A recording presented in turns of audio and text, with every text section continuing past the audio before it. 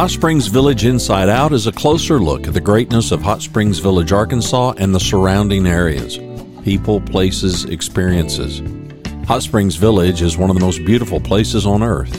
Join me, Randy Cantrell, and my co-host Dennis Simpson as we engage in weekly conversations to explore Hot Springs Village Inside Out.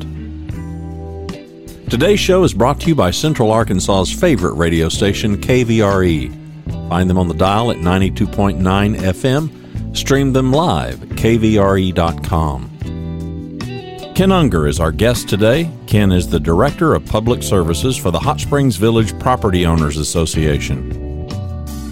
RE/MAX of Hot Springs Village. The award-winning RE/MAX of Hot Springs Village is the largest real estate office inside the village with over 30 full-time agents and support staff. Visit them to learn more about this beautiful place to solve your real estate needs.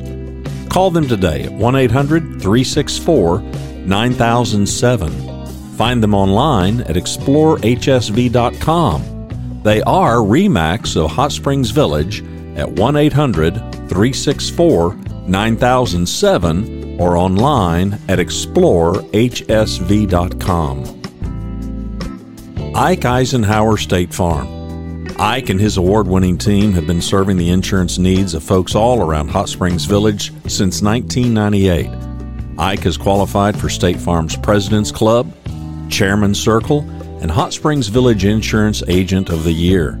Call Ike Eisenhower State Farm today at 501-984-4100. That's 501-984-4100.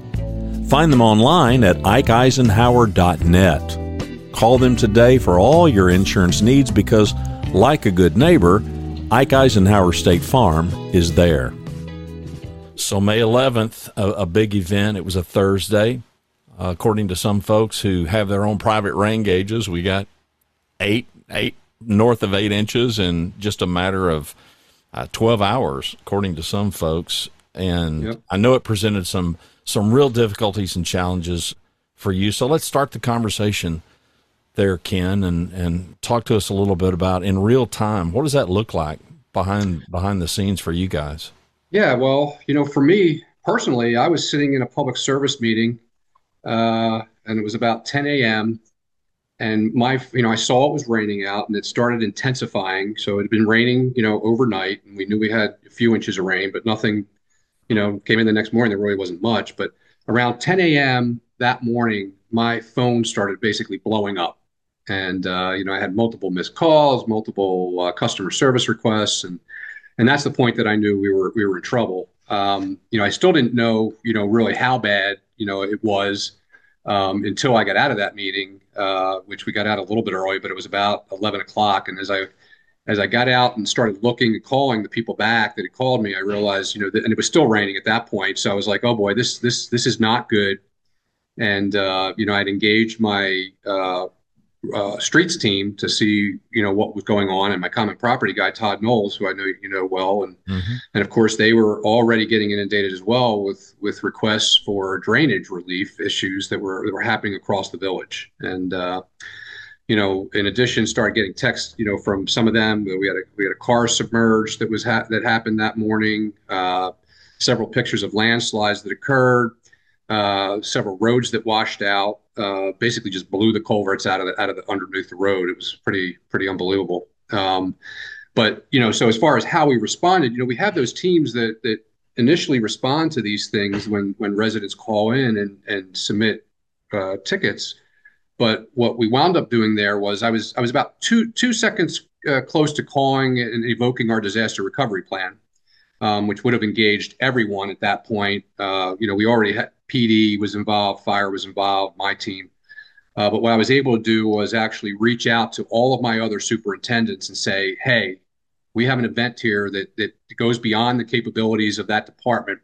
What can you do to support it? And, we have a great team here of people, and the line maintenance group that handles water sewer was out there unclogging culverts that we were getting reports on, helping to deal with flooding, helping to help repair some of the areas that were damaged, and And it was pretty much, I was very astounded by the response of my team and fire and police to being able to basically, I don't want to say get back to normal, but basically within the next 24 hours, we had pretty much everything under control. We had the landslides cleared. We had, culverts back in place with at least gravel over top of the roads on Pizarro and another road, Brilliante, that, kind of washed out. And, life started to go back to normal.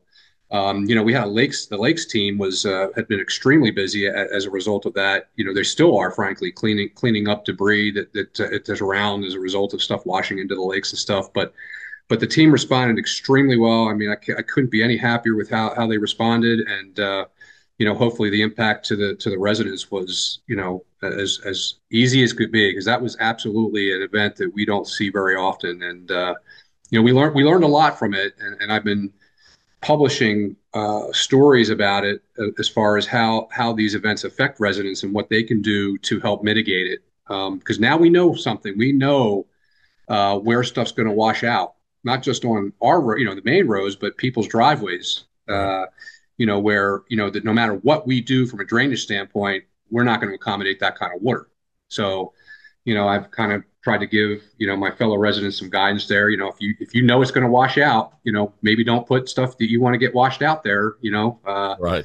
Put some heavier stuff, or maybe nothing at all. I don't know, but and make sure your driveway culverts are clear. We had a lot of interest now in the driveway culverts, and the fact that some of them have been clogged for years, and now all of a sudden with heavy rains like this, people are getting blown out, and they're going, well, who cleans those? Well, you do. I mean, you own them, you installed them, and we try to help, but the end of the day is you're responsible for ensuring that that's clear and keeping your ditches clear. All those little things that seem like an annoyance really pay off when you've done it in events like this. So yeah, and it reinforces the need, that you guys have been on to replace some of these culverts that are really getting long in the tooth. Yeah, and that's one of the great news out of this story was all the culverts that we rehabbed last year, not one of them failed. So, awesome. If you want any good news, everything that we touched last year survived that rainfall event on May 11th. There was one area where we had done just some minor work that eroded a little bit, but pretty much everything we touched was still intact and held up. Which again, given that volume of rain, was pretty miraculous. Even those did as well as they did. So. Yeah, I've talked to people that have been in the village I don't think I've talked to anybody that's been there for over 20 years, but I've talked to people that have been there pushing 20 years, and, they say they've never seen anything of that magnitude in the time that they've been there. So we're talking an unprecedented event, but to your point, those are events that really can teach us an awful lot of things. Aside from the personal responsibility of, okay, the things that you don't want washed away in your driveway culvert, what are the lessons are there for you guys and for all of us, as citizens in the village? I think you want to be very careful. We had that vehicle that drove through a flooded area, and you don't, it doesn't take much water to wash someone or even a vehicle away. So when you see water coming from a lake crossing a road off an outfall, you don't cross it. you turn around and go back. And we got barricades up pretty quick, but I don't know that it was quick enough that people didn't get in trouble. And we were fortunate that the fire department was able to use their ladder truck to get to that individual that went underwater there. But to me, that was one of the biggest things is safety first. And we had people.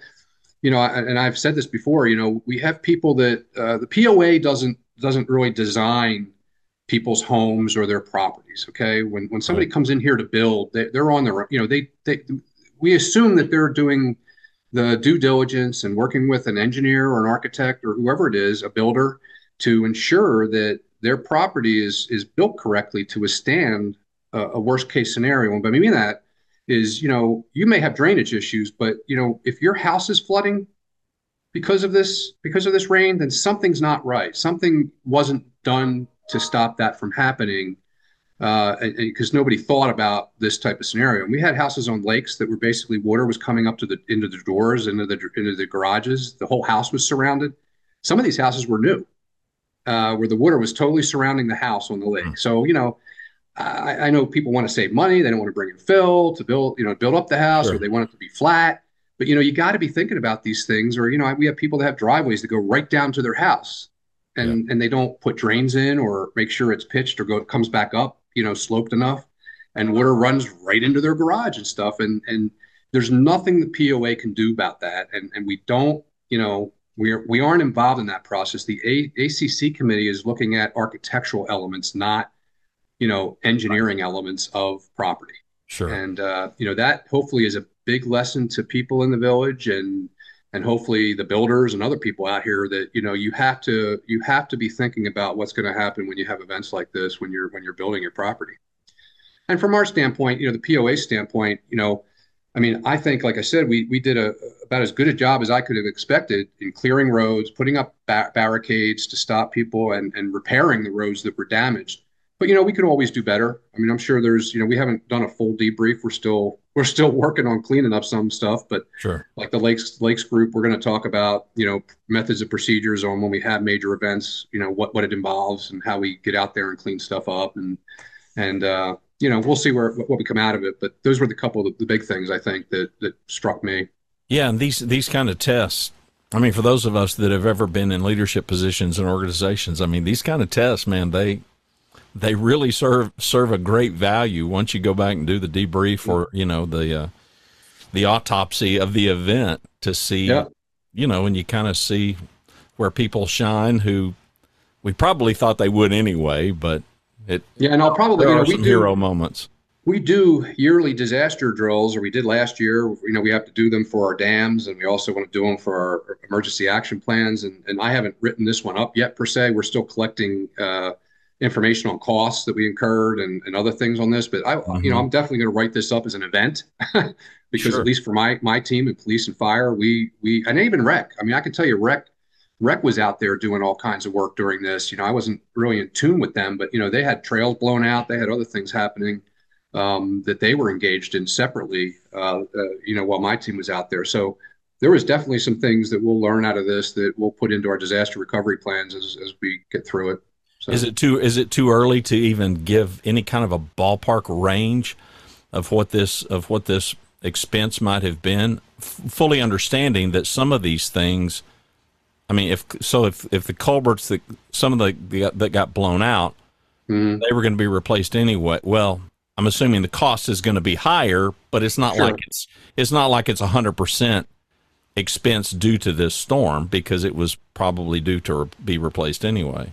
Or Yeah, am I wrong? potentially at some point, right? It was probably close to its end of useful life. Obviously we Right. wouldn't have replaced them. And it would have been planned, right, to do it. Sure. So, yeah, but I mean, I think we're talking tens of thousands of dollars at least in the cost of the culverts that we had to replace, the man hours, the pavement that we're going to have to lay down. So I mean, I don't have a full tally. I don't have a full tally for the organization. I'm working on Sure. my own Yeah. at this point, but I know that's at least in the tens of thousands of what we had to spend to get stuff restored and are still working to restore. Human injury or anything? I mean, because I know safety is a huge thing for you Yep. guys, but even for staffers or citizens, I mean, I didn't hear of any. Nope. Knock on wood. I Yeah. mean, this was Yeah. another example that I think our teams were smart. They didn't do anything that put them at risk or in jeopardy, and that's generally the position we take. If it's too risky, don't worry about it. We'll get it when it calms down. We had a lot of people that were asking for certain things to be done that we just said we can't do anything about that right now. I mean, it's not safe. Right. We'll get over there and work with you when we can get in there and see what can be done. But under the conditions, we just made the decision not to touch it. So, but yeah, Yeah. nobody got hurt to my knowledge, and that was a blessing.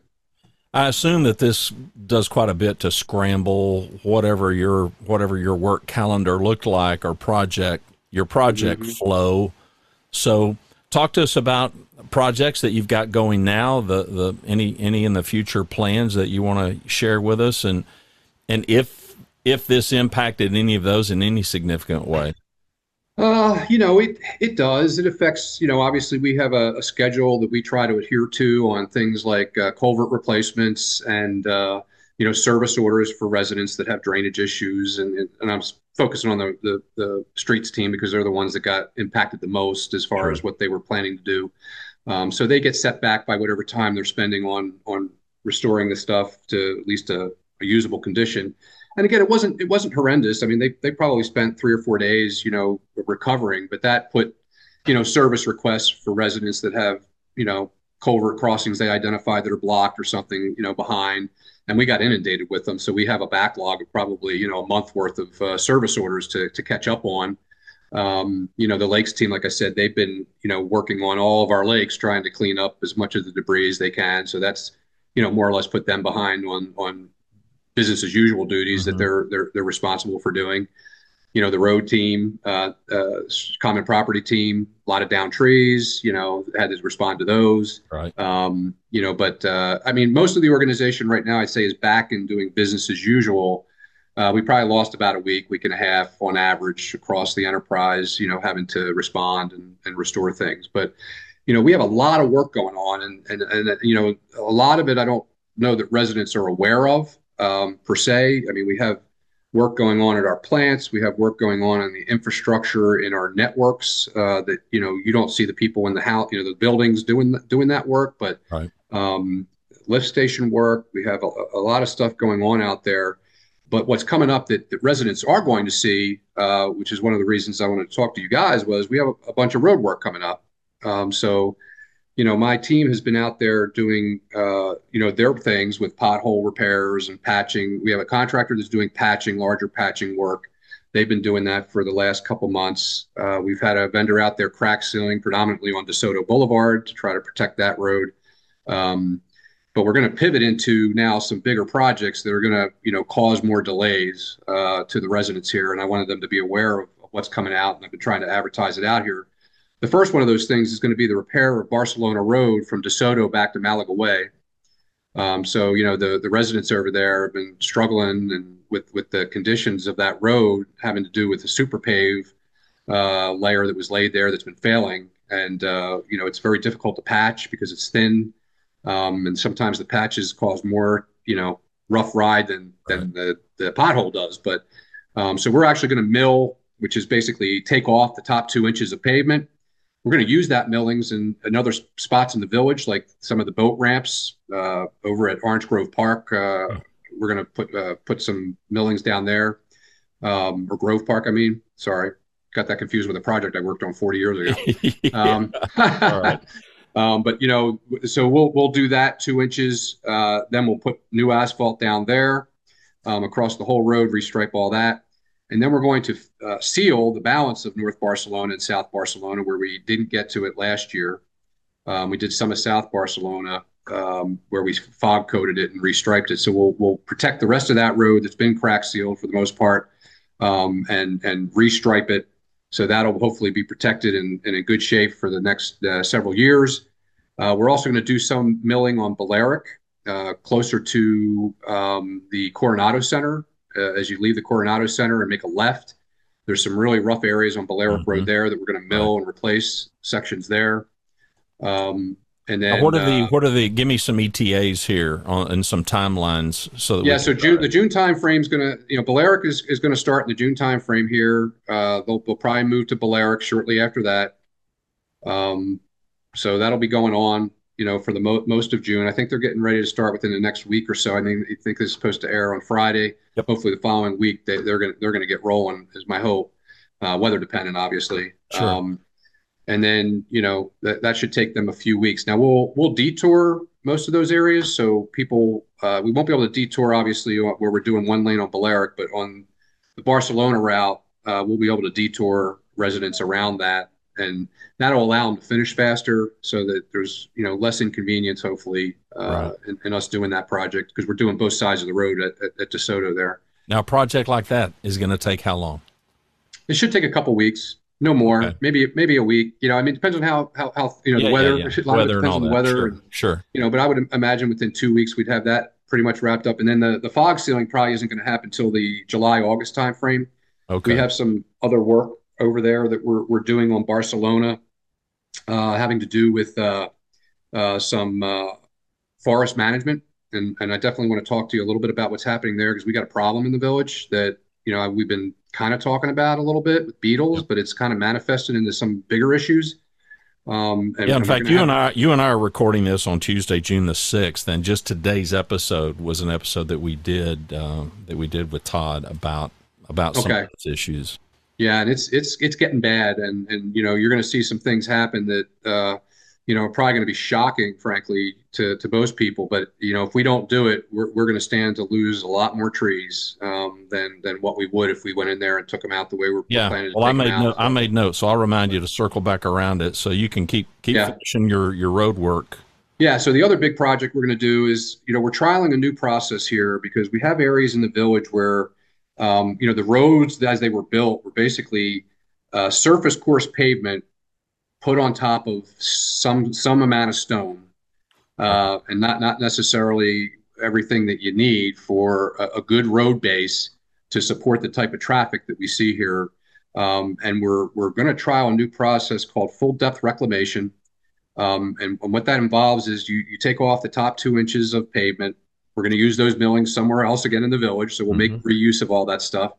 And then you take a certain amount of depth below that, and in this case, we're going about 12 inches, and you basically churn it all up and you add cement to it. So you take the remaining pavement depth that's there, which is in the case of Madeiras, which is where we're going to trial this. It's about another 2 inches of pavement. There's about 2 to 5 inches of pavement there. They just overlaid the surface course with another surface course Mm-hmm. layer several years ago. So we'll mix all that up and create about a 12-inch base that's effectively concrete. It's a mixture of pavement, stone, Right. whatever else is there with cement, and they'll roll that out. They let that harden. They do a little cracking on the surface of it, and then we'll come back and put 2 inches back down. So now what you have is a 2 inch surface course, which is drivable over top of a 12-inch base. And the hope there is that all the damage that's been done to Madeiras from truck traffic that's been going on from construction back there, that profile will stand up to those loads, and we won't lose that road like we've lost it time and time again. We go in there and patch it with 2 inches of pavement, and it just gets blown out. I mean, I got sections we I think one of them we did last year, and it's already got blown out by trucks. So we are potentially changing that a little bit. We were going to do both sides of the entrance, and just shut it down entirely. We're talking to the contractor right now because the section of Madeiras behind where we were going to stop, which is past Al Haja Lane, is actually failing worse than the exit lane on Madeiras. Oh. So we were probably going to change it up, which helps the residents there a little bit because we were going to direct all inbound and outbound traffic on Madeiras for that project, which was 3 or 4 weeks, to Elcano. So all inbound and outbound traffic would have been coming out of Elcano. And we may still have to do that. We're still talking to the contractor and engineer about it, but what we're proposing to do now is just extend up the inbound lane of Madeiras as far as we can go with what we're under contract for on a square yard basis, and replace that in its entirety. And there's sections in there that are really failing bad that we would have to patch if we didn't do this anyway, just for the short term, Right. which would probably get blown out again. So we figured we'll move everything over. That'll allow us to maintain the outbound traffic on Madeiras to keep that open, and just have inbound traffic going up Elcano for people to get in. And that project's going to start on July 10th, tentatively right now. We waited till after the July 4th holiday. Right. And it'll run for 3 to 4 weeks is the anticipated construction. I'm going to say 4 weeks, and if we get done early, then people will be happy. Right. But and hopefully when we're done, we'll have some time there to see how it holds up, and it should hold up fairly well. Most roads built with a 12-inch base, if it's done right, big base. That's a big base. How old is that? How old is that technology? Is this relatively kind of a new technology? I mean, I haven't heard of. No, I work with city governments, but I don't dive into all the engineering and stuff. But I mean, it sounds like a really killer solution. Yeah, it's not new, but it's not been necessarily readily used in normal paving operations. There's been a process called lime stabilization, which has been used on a more regular basis, which helps. It sucks the moisture out and helps dry up the sub base. Mm-hmm. It doesn't necessarily turn it into concrete like this does. This is used in more rural areas, frankly, that have less money to Yeah. spend on Right. road reconstruction. If you look at what it does, the thing I like about it is it really cuts down on the truck traffic because instead of me having to rip all that material out, haul all of it off, and I probably wouldn't get to Yeah. use it, right? Because Right. it'd be in chunks. Yeah. And then I'd have to haul in base Yeah. material. Now you just churn it. Now I'm just churning everything that's there. So there's a lot less truck traffic. And frankly, it should result in a faster process too. So, where it could take weeks to, more than weeks to do it, hopefully we can get it done. That's why I'm not committing to get it done faster than 4 weeks, but my Yeah. Yeah. hope is it's actually done quicker than that. Right. And we have a base now that's even more structurally sound than if we had to reconstruct the road with 6 inches of stone, 4 inches of base Yeah. pavement, and 2 inches of top coat.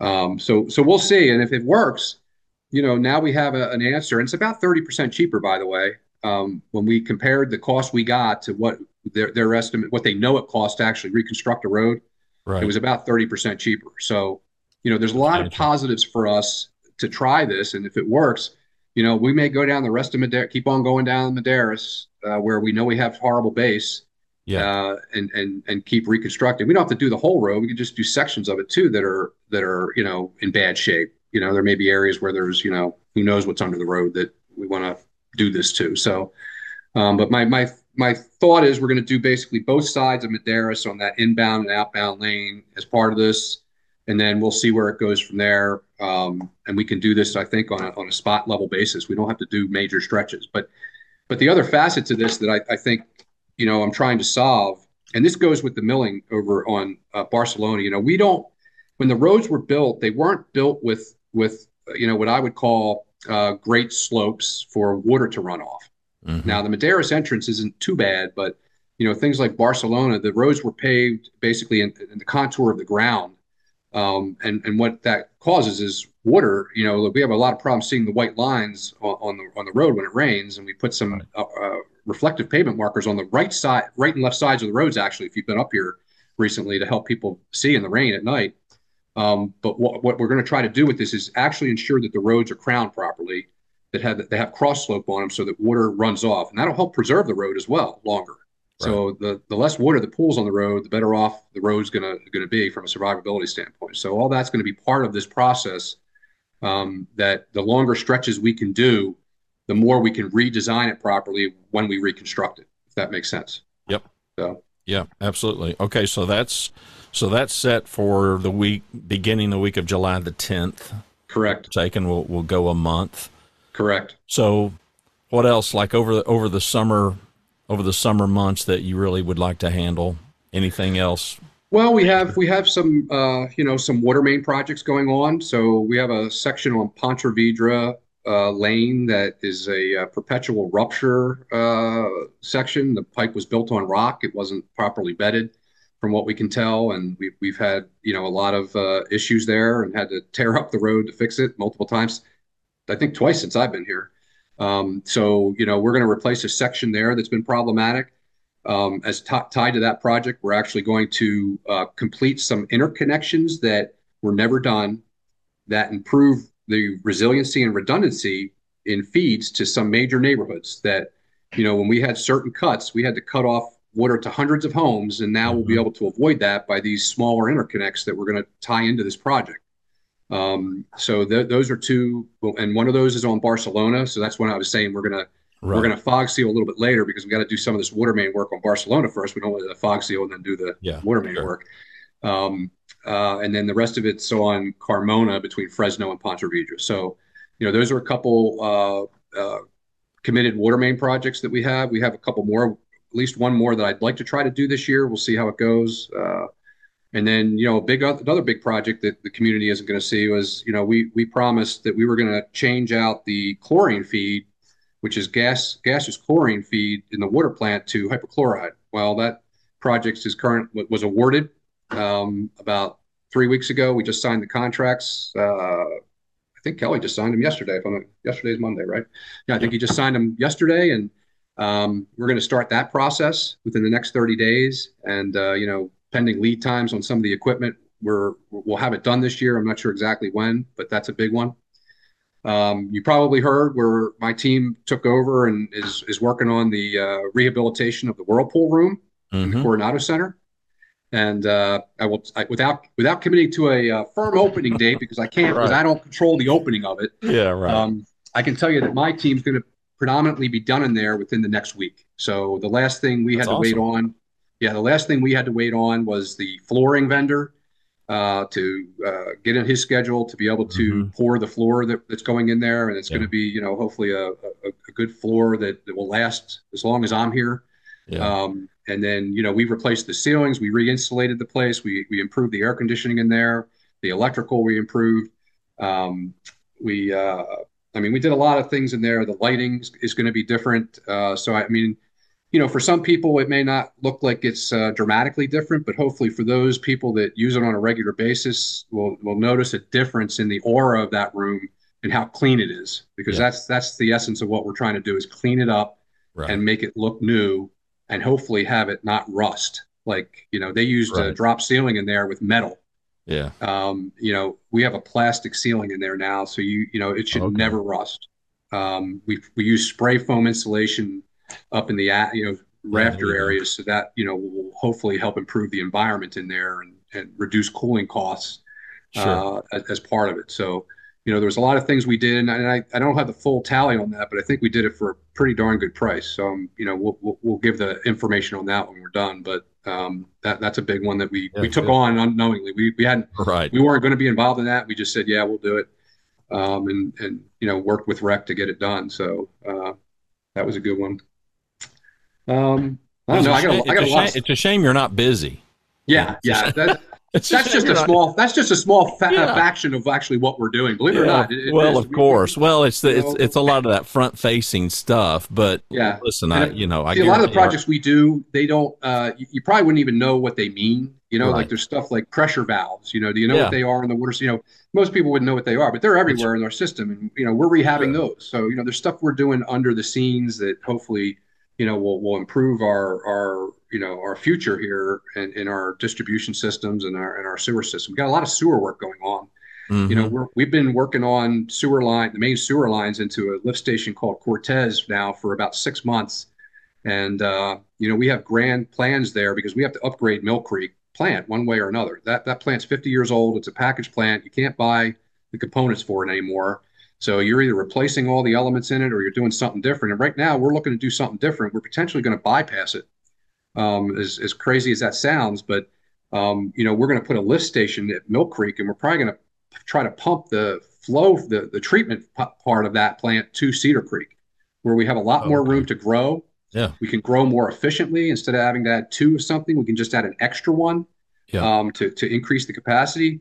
And we'll use Mill Creek to handle any overflows that we have because we have a problem here with a lot of infiltration and inflow during rain events into the Right. western part of the village. And we've been trying to fix those points of inflow into the system over the last 6 months, identify them, improve getting flow to the plant, so that we know what we have to deal with, and we're getting ready to go talk to DEQ about our plans, so that we have their buy-in before we Mm-hmm. present it even to the board, so that we know we can do it, and then start working with the board and the different committees to lay it out for the community to see and present it. But the goal is to fix problems while putting us in a long-term position to handle the growth in the village, and not have to worry about how things are being handled.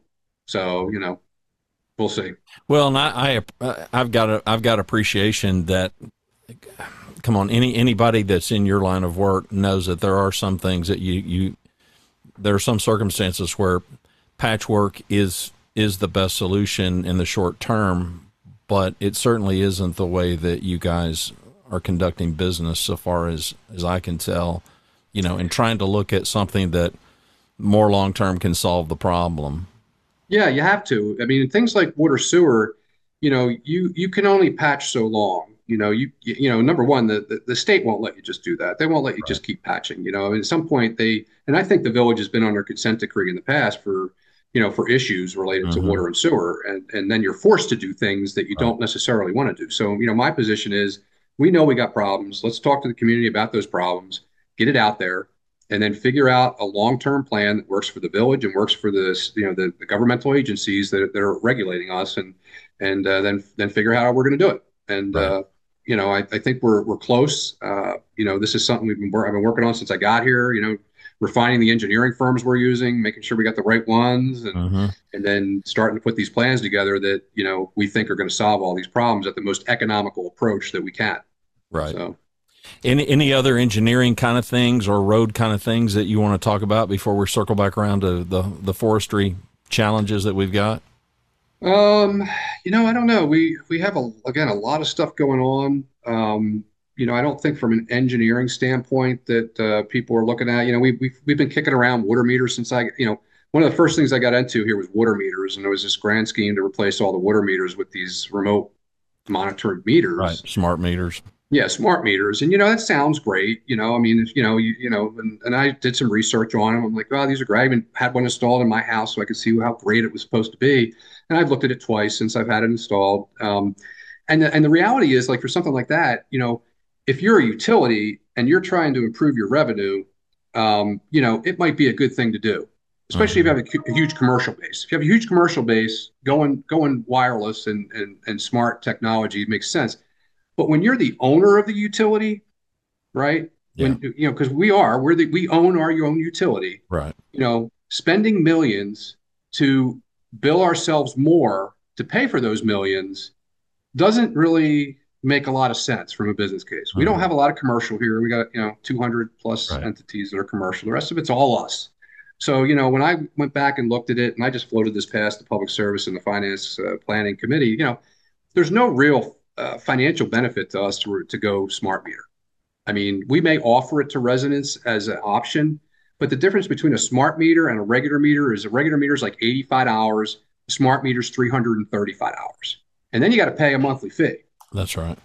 So, I mean, we have to replace meters. You're not supposed to have meters that are 30 or 40 years old, and that has to do with calculating your water loss because you don't want to Mm-hmm. lose, that in your numbers. But, I think from a POA standpoint, our most cost-effective approach is to stick with, regular meters and do smart meters where it helps us. Dangerous locations, Right. uh, commercial maybe, and then, if residents maybe want to buy them and spend that, because it's going to be like 400, 500 because we got to install them, and then pay a higher monthly bill for them. Then maybe we Mm-hmm. offer that as a convenience. I'm still working that out, but so that's something that I've been, has been on. And of course, there's always the trash. It's That's a always the big one. trash. Yeah. Yeah, so we just purchased a second commercial trash truck. We only had one, Mm-hmm. and it broke down this week, which was unfortunate. So that creates a very undesirable situation for us. Yes. Um, so the board approved the second commercial truck, and that also opens up our ability to maybe do some things for some POA residents that left the fold of the POA sanitation department and do things in an economical way for them and bring them back into the fold in the future here, which I plan to talk to somebody very well in the near future about what we can do to help those people who may Yeah. be ready to be shocked by a price increase of some sort. Right. So we'll see Right. where that goes, and I'm always thinking about how we can when we do something, how we can help Sure. improve the lives of residents here. So that's one thing. So Yeah. Good. All right. We'll circle back around to the forestry and dive into yeah. that however deeply you want to. Yeah, so I mean, I don't want to steal, Todd's thunder here, but when I got here, they were doing a clearing project on off of Inisiador and DeSoto, and because of a beetle infestation, Right. and that was kind of the beginnings of this problem that the village had, and the residents around that area were not happy with that clearing. And I understand because some people like to have a nice buffer and woods behind their house. The problem is that the beetle infestation that we're experiencing is not one that you can gracefully address on a select few trees. So even that area where we cleared, there are trees still dying. some of the remaining pine trees are still dying there, and now it's spread further west in the village. So, we have, you may remember I talked to you, before this, we were handling all the forestry on our own. Yes. We would hire a logger come in, take out those trees on Anissiodora, and Right. he wasn't a forestry management guy. He was just a guy cutting trees down. Nice, great guy. We could work Sure. with him a lot, Tim Cosby. But we did not have people really evaluating. We had some foresters on the Common Properties Committee, active foresters, and they were telling us we got a problem. But we entered into a relationship with Green Bay Packing, who is our next door neighbor, as it turns out to be, and they pretty much substantiated to us that we have a problem. And then to top that, we have this other disease going on. There's a needle disease hitting us Yeah. now, Yeah. That which fungus. is also deadly to trees. I think the survival rate I heard was like at best 15 to 25%, something like that. When it hits the top crown of the tree, Yeah. you can kiss it goodbye. Yeah. It's brutal. So we have a choice to make here as an entity. We can either get proactive and start doing the forest management that needs to happen, which means tree clearing, to take the trees out, while they still have value, so before the beetles get to them, right? And get some revenue hopefully tied to that, or we can wait and have our trees decimated and have stands of dead trees like we had on Anissiodora spread all across the village, off on our golf courses right now. They're actually got to the golf courses. There's some on there's some on Isabella, and I just went through Granada this weekend. There's trees that are showing signs of it on Granada, so it's moving west. And if we don't get aggressive with this, we're going to lose a lot of trees, and it's going to be a cost to us, as opposed to getting them out of here now, protecting the balance of the forest and getting paid something for it. So, we are meeting with the forest management guys tomorrow, the logging component that's coming in here, and trying to lay out a schedule of where we're going to try to attack. And we may be working with multiple loggers to stop this. I don't even know if one logger can do it on their own.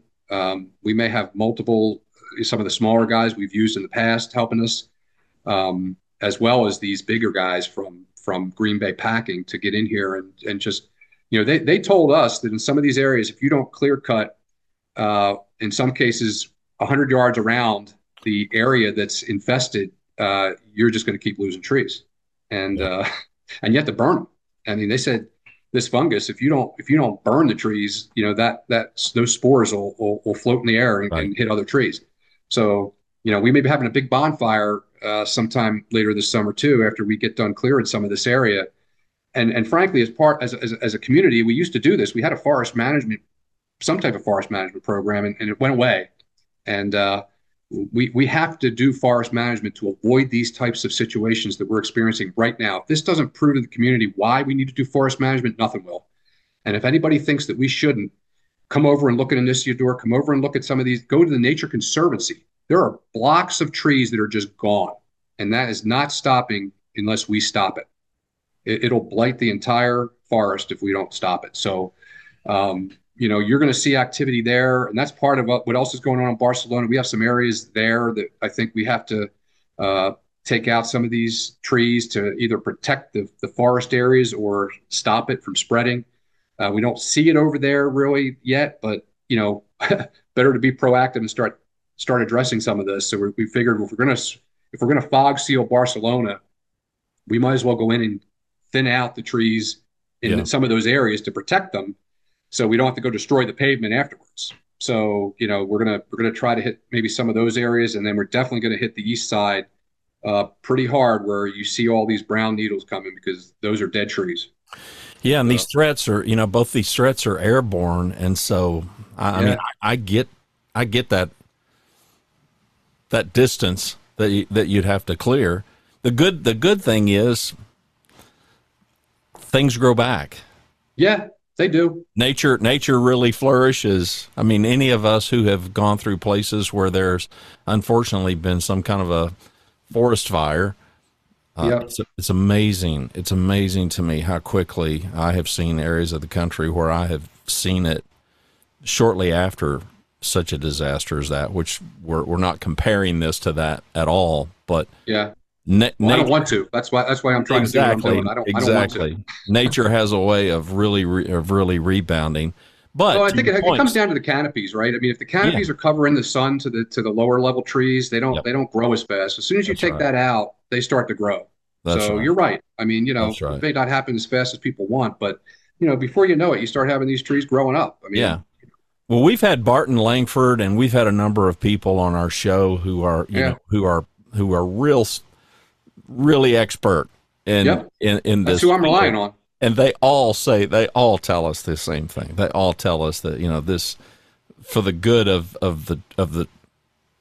the forest, of the trees, you got to do it.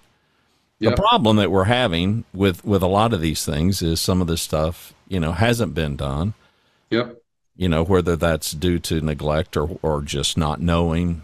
I'm not gonna judge it, but I don't know. I think I would hope that we all feel some sense of stewardship. We do bear a responsibility. I mean, this place yeah. existed long before I found out about it, and I'm Well, and and, the and I'm reality certain it is, will outlive me. So, well, and the irony on some of these are, which I don't know if people realize, but if you look at some of these stands, right? I mean, they were all mhm. planted. A lot of these Right, stands were planted. They were right, planted by Deltic or whoever owned, that's Weyerhaeuser right. who owned these Uh lands, right? So they were actively logging them. It's not like these were nature's trees that right. were taking off the face of the earth when we take Yeah, them down. There a lot of them yeah, were planted for harvesting, and that's right. it's intent. Their intent would have been to strip clear it, right? Yeah. But even in a forestry management standpoint, you got to have a certain radius around every tree so they can grow healthily, Mm-hmm. become healthy and stay healthy. So that's what we're trying to get to and what we're going to hopefully manage to. But until we get these disease trees out of here, the trees with the beetles out of here, we don't stand a chance. So that, it's going to look a little severe probably at first as we start this process. But once we're confident that we've cut it off, which I hope we can, then it'll become more, not as drastic. It'll be, Right. hopefully, we'll still have trees in each area. It Sure. just won't be Yeah, as, yeah. How optimistic are the experts that you're relying on that this can be mitigated in some way? I haven't heard anybody say that it can at this point. All they're telling us is you need to get in there and start cutting. Yeah.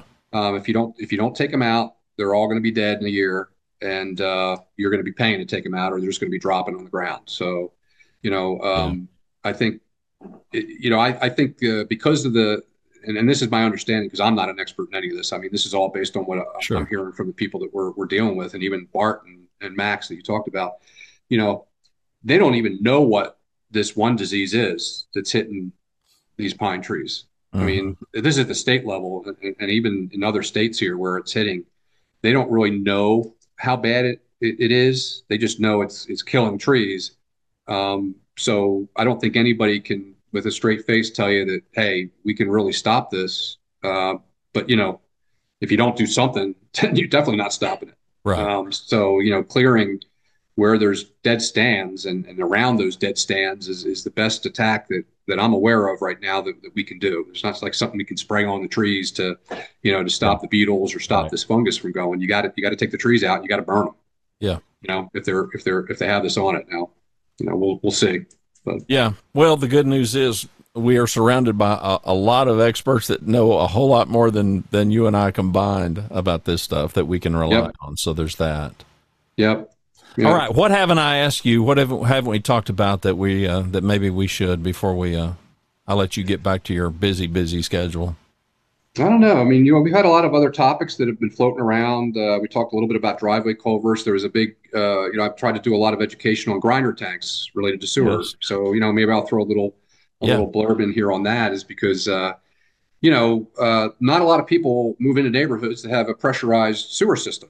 They have a line come out of their house. It's gravity. Right. Everything just flows downhill, and life's good. And Mm-hmm. in the village, we have this little different setup. In most of the village, there are areas where there is gravity, but in most of the village, we have some form of a tank and pump system that takes your sewage from your home and pumps it into the sewer system that ultimately gets it to a lift station that gets it to the sewer treatment plant.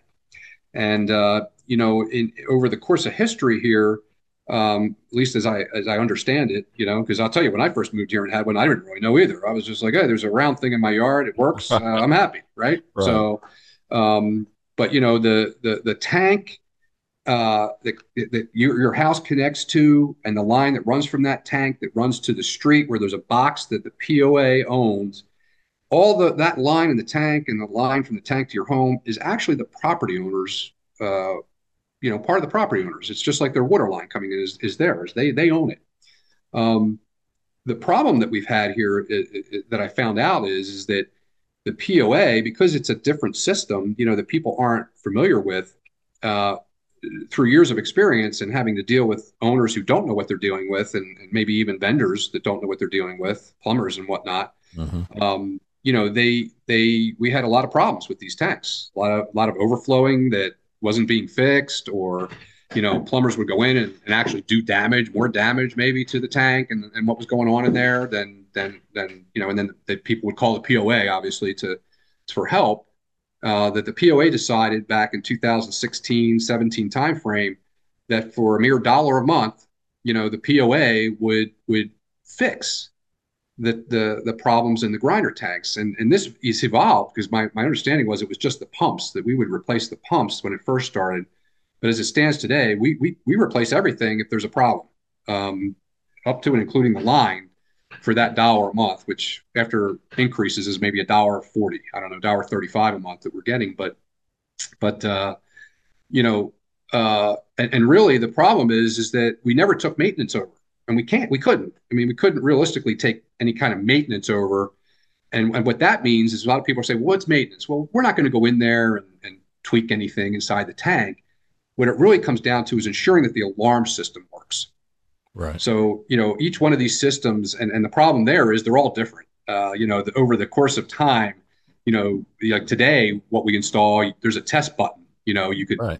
theoretically get to. In the old ones, there is nothing. You'd have to know how to wire, ground out a wire or ohm out a wire to see, Oh, to show okay. that it's, yeah, I testing. didn't. I So didn't know that. Yeah, my yeah, house has yeah, got a test. I got a test button. Yeah. yeah. So, I mean, so, we can't basically tell residents, okay, well, you have to go maintain it, because we don't want them messing in the panels. We don't want anybody getting electrocuted, or anything Right. of those lines. So, what I tried to figure out here is, well, how do we protect homeowners to know that their system is working or not? And then if there's a problem, then they call us, because we can't. There's no way I have three guys that do this. Like, there's no way they can come out and test or check every system. And we're responding to outages every day, Right. multiple outages every day. So we don't have the resources to do testing. So I said, well, and my guys didn't want people in these, touching them, because of Hmm. past problems. But I'm like, we got to do something. We got to give residents some outlet here to know that their system that they own is working right. So what can we do? And what we concluded was, well, any competent electrician with some guidance, and we're putting together a method or procedure for this, should be able to test the alarms, no matter what their setup is, um, and verify whether the alarms are working. If the alarms aren't working, then you call us, and we'll come out, and we'll fix them, and then we'll check the system to make sure everything's working properly when we come out for the alarms. Because I'll be honest with you, we don't know how many alarms are working or not working today. We Yeah. really don't. We don't have a way to see it.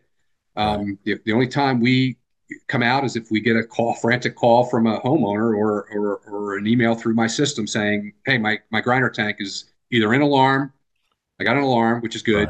Right. Or two, my tank's overflowing and I don't have an alarm. The alarm's not working. My Yeah. tank's overflowing. Can you come out? And then we come out and we do what we can to fix it, and fix the alarm at that time. So, I think this is the best compromise right now, is that, if residents are concerned, we're not requiring it, but if residents are concerned about whether their tank's working properly or not, they can hire a competent electrician. I'm going to publish at the board meeting this month the method of procedure to test the different scenarios that we have out there. Um, and they can go hire an electrician to test them. And if there's a problem, they can call us. And I just want to make it clear, because I've gotten some of this feedback. We're not saying you have to call an electrician before you call us if there's a problem. If you Hmm. know there's a problem, you got an alarm, or the tank's not working, you hear something strange, it's, Right. call us. That's a problem. And for that dollar, we agreed we would come out and fix it. I just want to give residents some level of comfort if they want to have it tested without knowing there's a problem or not, that they can call an electrician and pay to have somebody come out. Do we have any idea what that might cost, ballpark? I mean, how much does it cost to have your AC serviced? I mean, I don't, electrician's probably going to charge you $75 an hour probably to come out, I would imagine, to test it. Yeah. I would think. I don't know. I don't know what Yeah. electricians charge Right. today, I but don't either. I I don't don't think you either. get anybody out to your house for less than $75 these I days. doubt it. Yeah. So, I doubt it. and it's not, again, we're not asking them to have the electrician even fix it. Just, Yeah. Yeah. if you want it tested, you can hire an electrician to have it tested to make sure your audible and your visual alarm is working. And if it's Right. not, then you call us. Gotcha. But if I opened it up to say just call us and we'll come out, I mean we'd be inundated, and I wouldn't be able to do it. I Right. couldn't do it. So Yeah. I Of don't want to course. say I can do something I can't. Right. Right. So Okay. so that's probably Good the info. the biggest thing out there that I've been trying to get out. And I think we've covered pretty much everything else Yeah. that Yeah. of Well, you consequence. got it. You got a busy summer, and it's only just begun. Yeah, but we're doing a lot. Like I keep telling, Yeah, you we're are. getting a lot done. We got culverts starting up actually at the end of this month. So the balance of the lining that we didn't get to last year, Yeah. we'll have all culverts from 36-inch up that were considered class one, totally rehabilitated. We're actually we're doing a demo of a new process for culverts smaller than 36-inch. It's really cool, actually. It was patented in Australia. It's a thin T with T PVC Okay. in like a sheath, and it actually is like a slinky. If you can envision a slinky, it goes Okay. like this, Yeah. and it connects to itself, and they slip it into the pipe that they're going to line it with, and then they let it expand. It unfurls to expand to the inside of the pipe, and then they lock it in place, and you basically have a pipe within a pipe. So it's That's an engineering feat. it is, and and interestingly enough, the American distributor of this is in Little Rock. So, we're having them the first. I know they may have more, but the Yeah. first distributor of this in the U.S. is in Little Rock. Yeah. So we How met with them. fortuitous. Yeah, we're going to do a demo this tomorrow actually, and it's comparable in cost to the cementous lining that we're doing on the larger pipes. Yeah. So this could be a good solution for the ones that uh, we're doing the smaller ones that where the road's already destroyed, where we just go in, we just rip up the road and we replace Right. it. We can do that very economically. We'll use this type of solution for ones where maybe the roads are in great shape. We don't want to rip it up, and it makes sense to just line it.